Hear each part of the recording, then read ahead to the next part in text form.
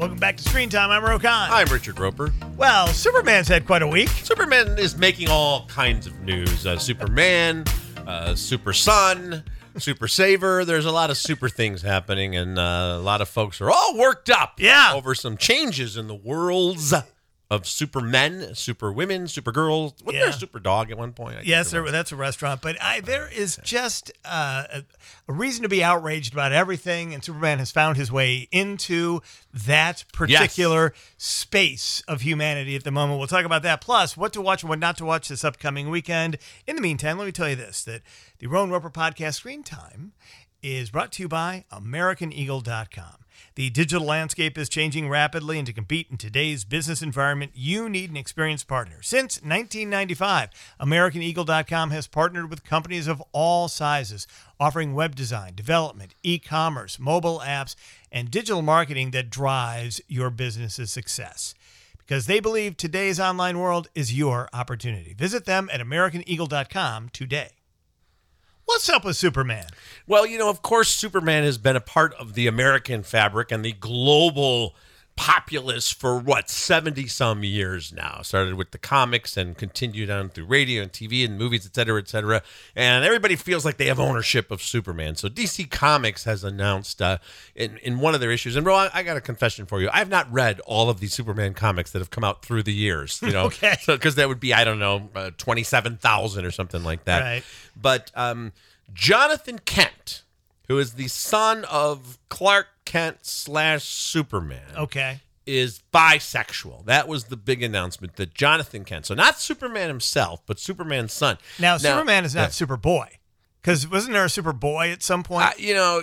And then we go back to the teenage Superman. Yeah. For what I'm understanding here, this is Superman's son. Okay. And I don't know. I am sorry, but I'm not sorry, because I'm not going to read all these comic books. And if people love comic books, good for you. Okay. But it's his son in the comics is bisexual. This is not the first time, whether it was Robin or Catwoman or Batgirl, that there have been some sort of, different gender orientation or whatever, if you will. But it really got a lot of people worked up. The idea that Superman's son, Jonathan Kent, is bisexual. Okay, but this is in the comic book world, which is a very different world than the cinematic world for Superman or the other superheroes, because, those are $100 million productions, right? And they make $1 billion at the box office.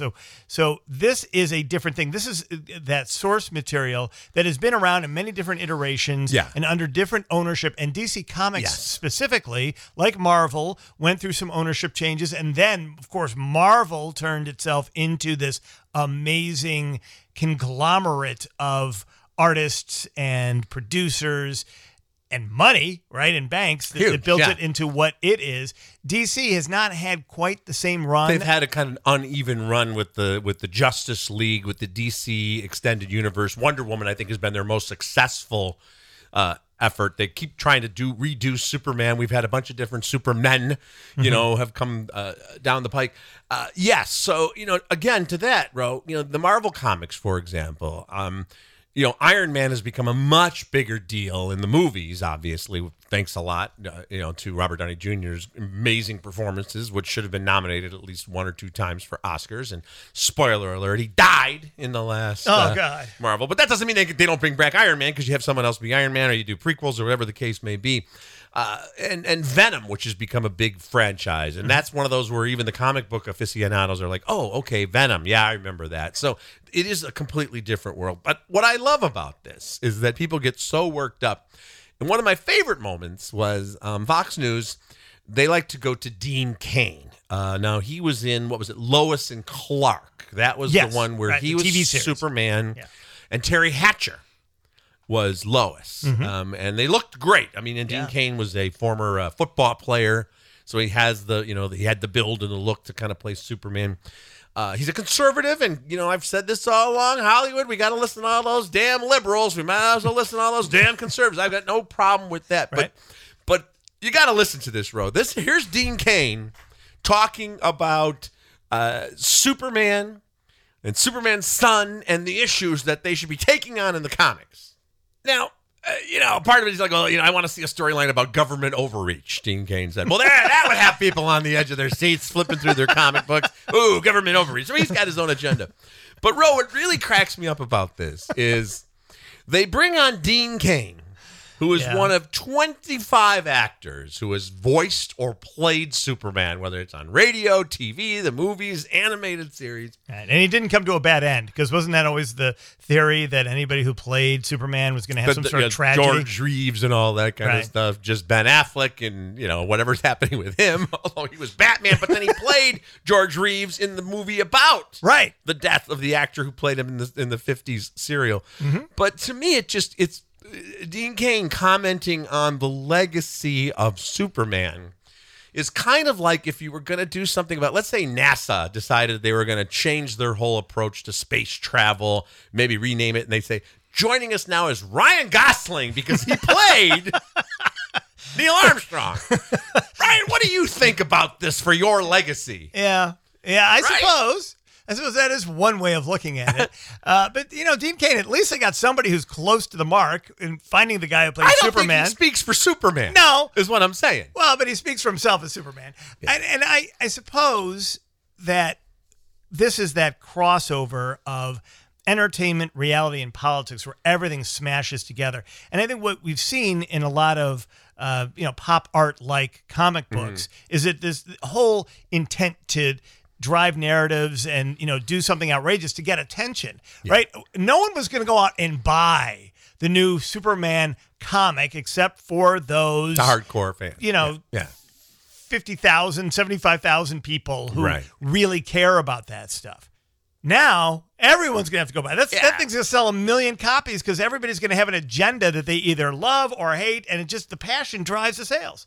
Yeah, I remember this has got to be 30 years ago, there was a big controversy because they killed Superman in the comics. And there was a famous graphic of the gravestone, here lies Superman, 1952 to 1993, whatever the hell it was. And everyone's like, oh my God, they killed Superman. And well, no, they didn't. I mean, in some universe they did, I guess. I don't really remember. They killed him in a movie, didn't they? All of a sudden his finger twitched or something? Henry Cavill, and then all of a sudden he came back. And even that, I thought, listen, the Justice League couldn't go on, I guess, without Superman, but I gave them a lot of credit for killing off Superman, which we thought. But then even at the end of the movie, you saw the little dust and and then he came back and he was sort of like a zombie. He was all messed up. Yeah. He didn't recognize it was half a Lois Superman. Lane. And it was the zombie Superman is what it came down to. And he was freaking out like Aquaman, who has really, no powers when he's above ground other than he's, Jason Momoa. But I digress. You're absolutely right. People got all worked up about this that normally wouldn't. And it does give a chance. It's the same thing as, the so-called war on Christmas every year. You get one example of some greeter at a store who says happy holidays. And the next thing you know, Tucker Carlson's on the ground in the studio throwing a temper tantrum saying they're taking away our Christmas. This gives a chance. I guarantee you, politicians will stand up. Whatever happened to the great American family values of the Kents. And, you always want to point out, this Jonathan Kent is probably one of those dreamers because Superman ain't from here. Right. Not an American. Yeah, I mean, did he ever fill out papers? We don't know. I don't remember that storyline. But that is our segue to part 2 of the Superman controversy, Ro. Yeah. Because Superman, the official motto, people always know about truth, justice, and the American way. Now they've announced in a new mission statement that Superman's motto will be truth, justice, and a better tomorrow. Not truth, justice, and the American way. What do you think of that? Okay. I never really fully understood when the black and white television show from the 1950s into the 60s was on, and that was, like the only Superman that we had as little kids was, as you mentioned, the George Reeves version of it. When he would stand there at the end, next to a waving American flag, truth, justice, and the American way, I never fully understood how that applied to other than the United States, right? It was, and I understood also the context of it. My dad was a World War II veteran, and so I understood the context of, Superman fighting. And I know in the comics, Superman fought the Nazis, right? In some of the early comic book versions of it.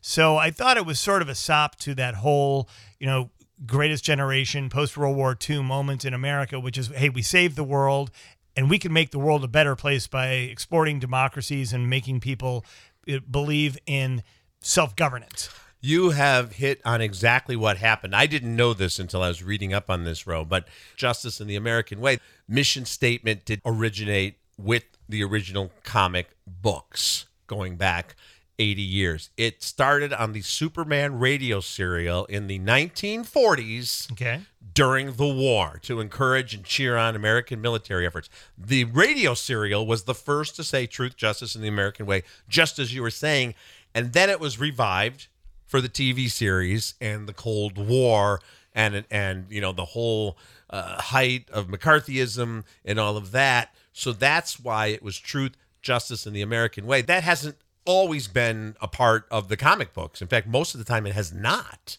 But again, people are all worked up. Like the Pledge of Allegiance under God part, right? Yes, which they added. Yeah. That was added, yeah. Okay, all right. So people got all worked up back in the 1950s. They made all these changes, American Way, under God, all of that. And now Superman's kid is bisexual, and the same people who were getting worked up back 75 years ago are getting worked up again today, right? And so the whole thing is to get worked up over art. You can decide. It's the way I've always looked at this. Superman is not real. I wish Superman were real, but he's not. And if Superman were real, eventually he'd have all the power. That would somehow corrupt him in some sort of a way, and we'd really be in a lot of trouble because he's got, unless we found some people with kryptonite. That would be our only hope. It's art. You can choose to consume it, or you can wildly and passionately ignore it. Absolutely. That is your choice. This has nothing to do with, I'm not going to throw out all my Superman stuff because it's ruined the legacy for me.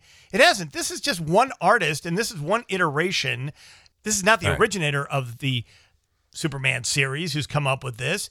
It's going to change over time. The movies change over time. James Bond is changing over time. It all changes over time. Exactly. So either you like it or you don't, and that's just fine. But it really, with all the things that are happening in the world, and there are a lot of things that are happening in the United States of America right now that are just messed up as a result of the pandemic and all the things that we have to think about, we're going to fight each other over whether Superman's kid likes to kiss other boys? Yes, we are. Absolutely. Because it is something that, people can grab onto, as you mentioned. And like, as you said, all these people, most of the people expressing outrage, they didn't learn by picking up the latest issue of Superman and reading it. It gives them an easy chance to get so worked up about it. It was funny. There was one conservative politician who, when this broke, tweeted out, and this was the exact quote, Clark Kent is in love with Lois Lane, because he did a typo. And that's the end of that. And it was like, well, first of all, this isn't about Clark and Lois, but it was fantastic. And everyone was like, oh, that's cool. There's a Clark Lewis love affair now. Can I ask a question? Yeah. I hate to sound ignorant about this, but like you, I haven't really read the comic books. Who's the baby mama? Well, that's, I cannot tell you that because I am not reading the comics, but I will say that this is also, something that has been they've skirted the issue through the years with most of the superheroes, because the idea, if Superman can go as fast as a speeding bullet and leap tall buildings in a single bound. I could do half of that. But if he had relations with a mere mortal, that would seem to be like, bad, Lois would, go, the back of her head would be flying through multiple walls on a high rise somewhere when Superman gets, super worked up. Yeah. So, I'm sure there's some sort of fan fiction out there because, because and again, I understand we're not going to get into this, but you got to think during some of these big Marvel movies now where you have the female superheroes. Mm-hmm. So, you got to think that Thor's looking at Captain Marvel and saying, hey, can you imagine? Yeah, one for one. Well, geez, the kid we could have. Yeah. That's the name of that tune. Yeah, okay. All right, well, let's all get worked up. Although it is a nice distraction from the pandemic. I mean, if people want to get worked up about something, it almost tells me that there's hope, that maybe we are coming to the end of this era in American history, that if we can get all sideways about a comic book character and his son that we didn't even know he had, that maybe we could start to exercise ourselves in other ways. I kind of hope so, but it just seems like everything we find is social media driven. There's no question about it. It used to be, the anger and the vitriol used to be just driven by talk radio in its greatness back in the 1990s and 2000s. But now it's really it's Facebook. Twitter's talk radio or Facebook, and you're absolutely right. It is interesting because going into the holidays, that's when we have so many of these false issues. Someone's gonna see a Santa Claus in the mall that doesn't look like the Coca-Cola Santa Claus from 1920s and say, "I can't believe I took my kids to the mall and Christmas is ruined because Santa Claus was Latino." That's going to happen. And then there's always, what? Jesus? And baby Jesus didn't look like that. And I'm like, you idiot. Well, look at the geography right there. Right. Well, again, there's no one alive today whose memory wasn't created by mass media. Mm-hmm. Yeah. That's just the truth. So when people imagine what the past was, they know it from movies, and they know it from television, and they know it from other forms of art that were created, and quite honestly, in a sanitary environment so that they could be of mass appeal. Yeah. So it does not reflect the way things really were in the 1950s. No, they weren't that pleasant in the 1950s. There were a lot of murders in the 1950s. There were a lot of bad things that were going on. And, we talk about the scourge of all the other social crises that were going on in that period of time. It was political crises, social crises. The Cold War was raging. At any minute, there could have been other kinds of mass casualty events. Luckily, we were able to get through that era without that happening. But it was touch and go. And if you watch television in that era, they never talk about any of those Everything things. was literally whitewashed. Right. We've talked about that in television. It was not reflecting. No, there's the world. I Love Lucy, they never brought up segregation, which is kind of an interesting thing. And I bring up I Love Lucy for a reason, because here was Lucy married to a Cuban guy. Now, and that was actually on television in black and white. There were audiences that other than the accent and everything, they were like, an international, that sort of a thing, right? It's continental, that one. Right. Eventually, that sort of took off in a different direction after 1959, right? When you looked at the geopolitical reality of Cuba. So there is just a made up false sense of how completely clean and good America and the world were when we were children, because we weren't really exposed to what was going on other than what we were seeing on television, and that was already sanitized for us.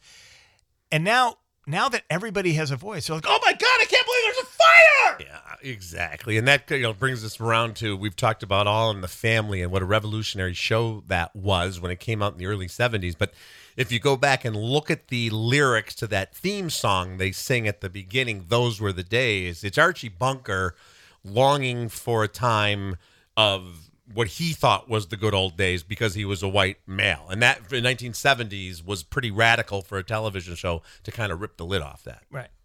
I'm just longing for a day where we truly can live up to that creed of everybody has an opportunity. And the people who choose to take advantage of the opportunity, good for them. Those who choose not to, or those who don't have the ability to, that there's some other way that we can all live together and get along and support each other. That's all I'm looking for.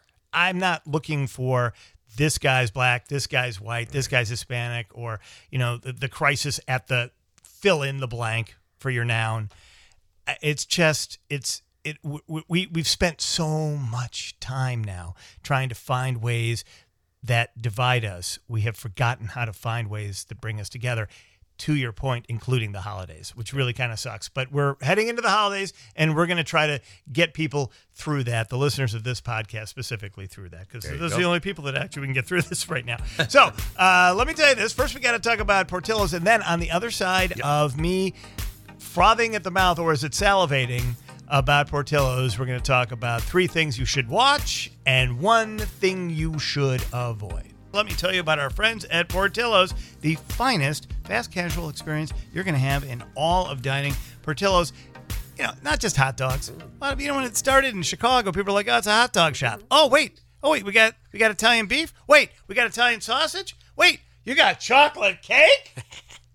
Nice. Oh man, it's just one of the great experiences you can have.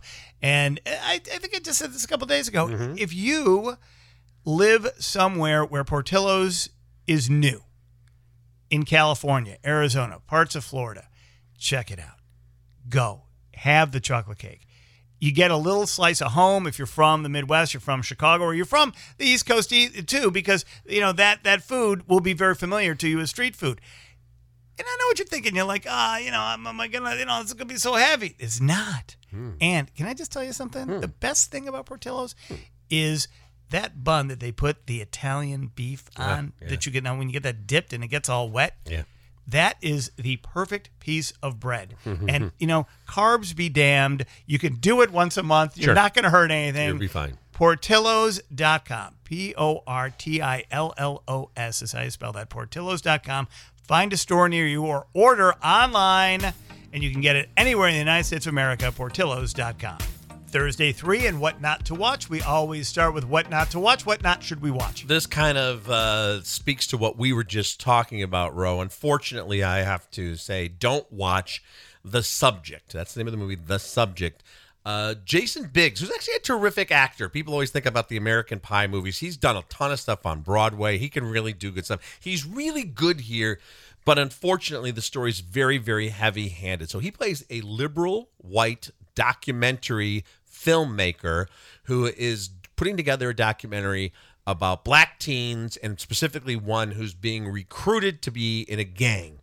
And he happens to capture on camera the beating death of a black teenager. He keeps it in the documentary, and he becomes a sensation at all the film festivals and famous and rich because everyone's like, wow, what a heroic piece of filmmaking. Well, in reality, if someone did that, they would be rightfully excoriated for exploiting. Yes. So, and it finally makes that point, but in such a heavy-handed fashion that it goes off the rails. Everybody, I think, behind this had great intentions, but to me, it was like almost unwatchable when he has this kind of, comeuppance in the last half hour. So the movie's called The Subject. I've seen some raves about it. Those raves are wrong.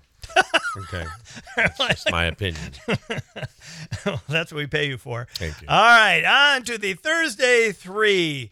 Yeah. What shall we watch this weekend? We've got some good news here. A couple of very high-profile efforts that people have been talking about for a long time, Ro.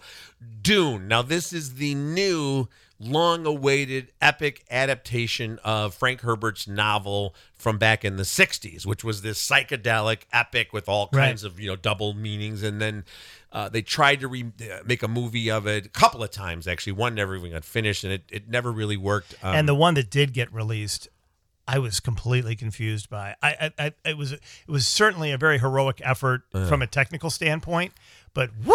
Yeah, and there was a lot of studio battling about that. Nobody, even the people involved in making that film, have said, don't watch that film.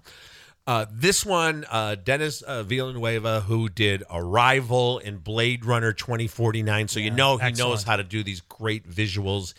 Timothée Chalamet, who's in every movie now, it's the rule. Oscar Isaac, also Rebecca Ferguson, and Zendaya. So a terrific kind of cool cast.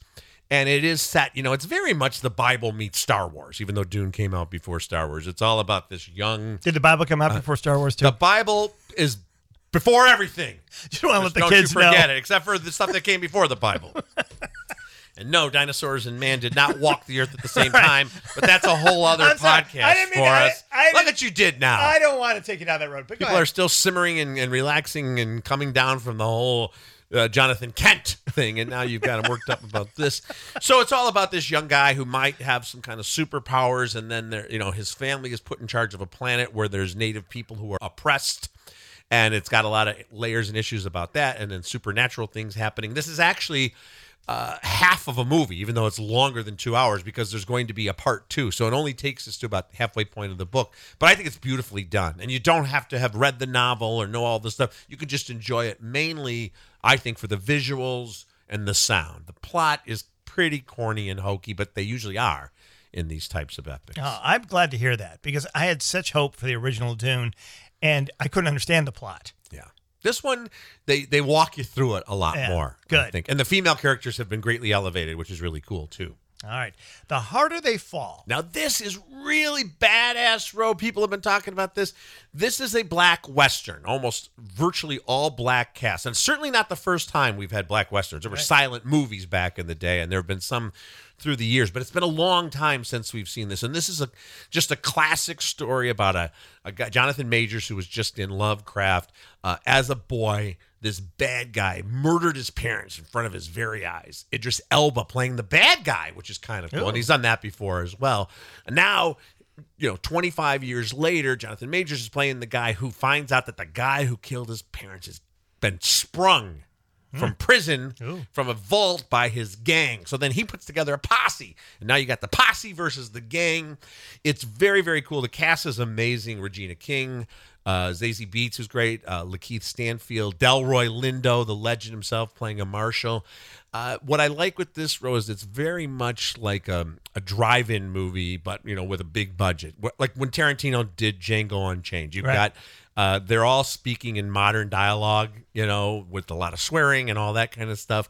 And then there's music from Jay-Z, and then cool like Afrobeat music from the 70s, but it looks like a traditional Western. And it's violent as hell. All the hats that are getting worn, all the tears are getting shed. All the guns are like literally gold when they're shooting, or a lot of the guns. Really stylish. And this is a Netflix film. It's going to be in theaters this weekend, and then it'll have a run for about a month and then come to Netflix. Sort of like a Spike Lee, Tarantino-esque. Yes. Kind of take on it. If they were going to do an homage to Sergio Leone, the spaghetti westerns, and now it's a black western. In fact, I kept thinking like the Leonardo DiCaprio character in Once Upon a Time in Hollywood would have been in a movie like this, maybe as the one white guy, because he had that kind of career with that type of B movies back in the day. All right, it's called The Harder They Fall. It is on Netflix, and 4 Hours at the Capitol, the HBO documentary about January 6th. Yeah, this one is, sometimes tough to watch. What they did here, Ro, is it just chronicles those 4 hours at the Capitol. And the footage is, we've seen a lot of the footage, the smartphone footage used by both, protesters, rioters, and we've seen a lot of this smartphone footage. But what I found really remarkable, Ro, is the security camera footage from inside the Capitol is so clear and precise. It's almost surreal, because it almost feels like, are we watching a movie? And then they do interviews with Capitol Police, D.C. Metropolitan Police, including a couple of the officers who nearly lost their lives. And then you hear from some of these Proud Boys who express no regret, no remorse. And one of them at one point says, that was the day when patriots went up against police. And you just want to say, you fucking asshole. Those police were the patriots. You're the traitors. Fascinating stuff. It doesn't really have a political point of view. It's 4 hours at the Capitol. It allows you to see it unfolding almost in real time and then hear from a lot of the participants in modern day, 6 months later, 8 months later, giving interviews. Yeah. It'd be interesting to see how people look at this 10 years from now. Yeah. I don't think that those people who were really proud to be there right now, 6 months, 8 months later, to 2 years later, as they get older, I was totally disappointed, outraged, really. And I don't, me, I'm not really an outraged guy. It was nauseating. But by the, by the flag that was flown at the insurrection, the Pledge of Allegiance being, spoken to that flag specifically at this political event last week.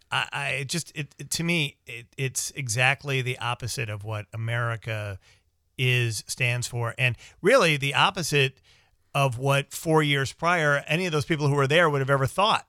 Yeah, America was about. And for them to have and listen, now some of them are expressing remorse because guess what? They got ID'd from footage and by their families. There's one moment, and by their social media. Yeah, and by their idiotic social media postings. And there's a moment in this film in 4 Hours at the Capitol where a DC officer who was showing up, when they started calling in the Metropolitan Police like 2 hours into this for backup. And he says, as I'm walking, going through this, he's getting yelled at. You're a traitor. You took an oath. And they show him he's an Army veteran. He goes, I literally spilled blood in Afghanistan for my country. How effing dare you question my patriotism? 4 Hours at the Capitol. That is on HBO. All right, that does it for this edition of Screen Time with Rowan Roper, brought to you by AmericanEagle.com Studios. AmericanEagle.com is a full-service global digital agency providing best-in-class web design, development, hosting, digital marketing services, and much more. Visit AmericanEagle.com for more information. Executive producers for Screen Time with Rowan Roper, Renee Nelson, and Tim Melanius. Our amazing editor and production director, Demita Menezes. See you next time.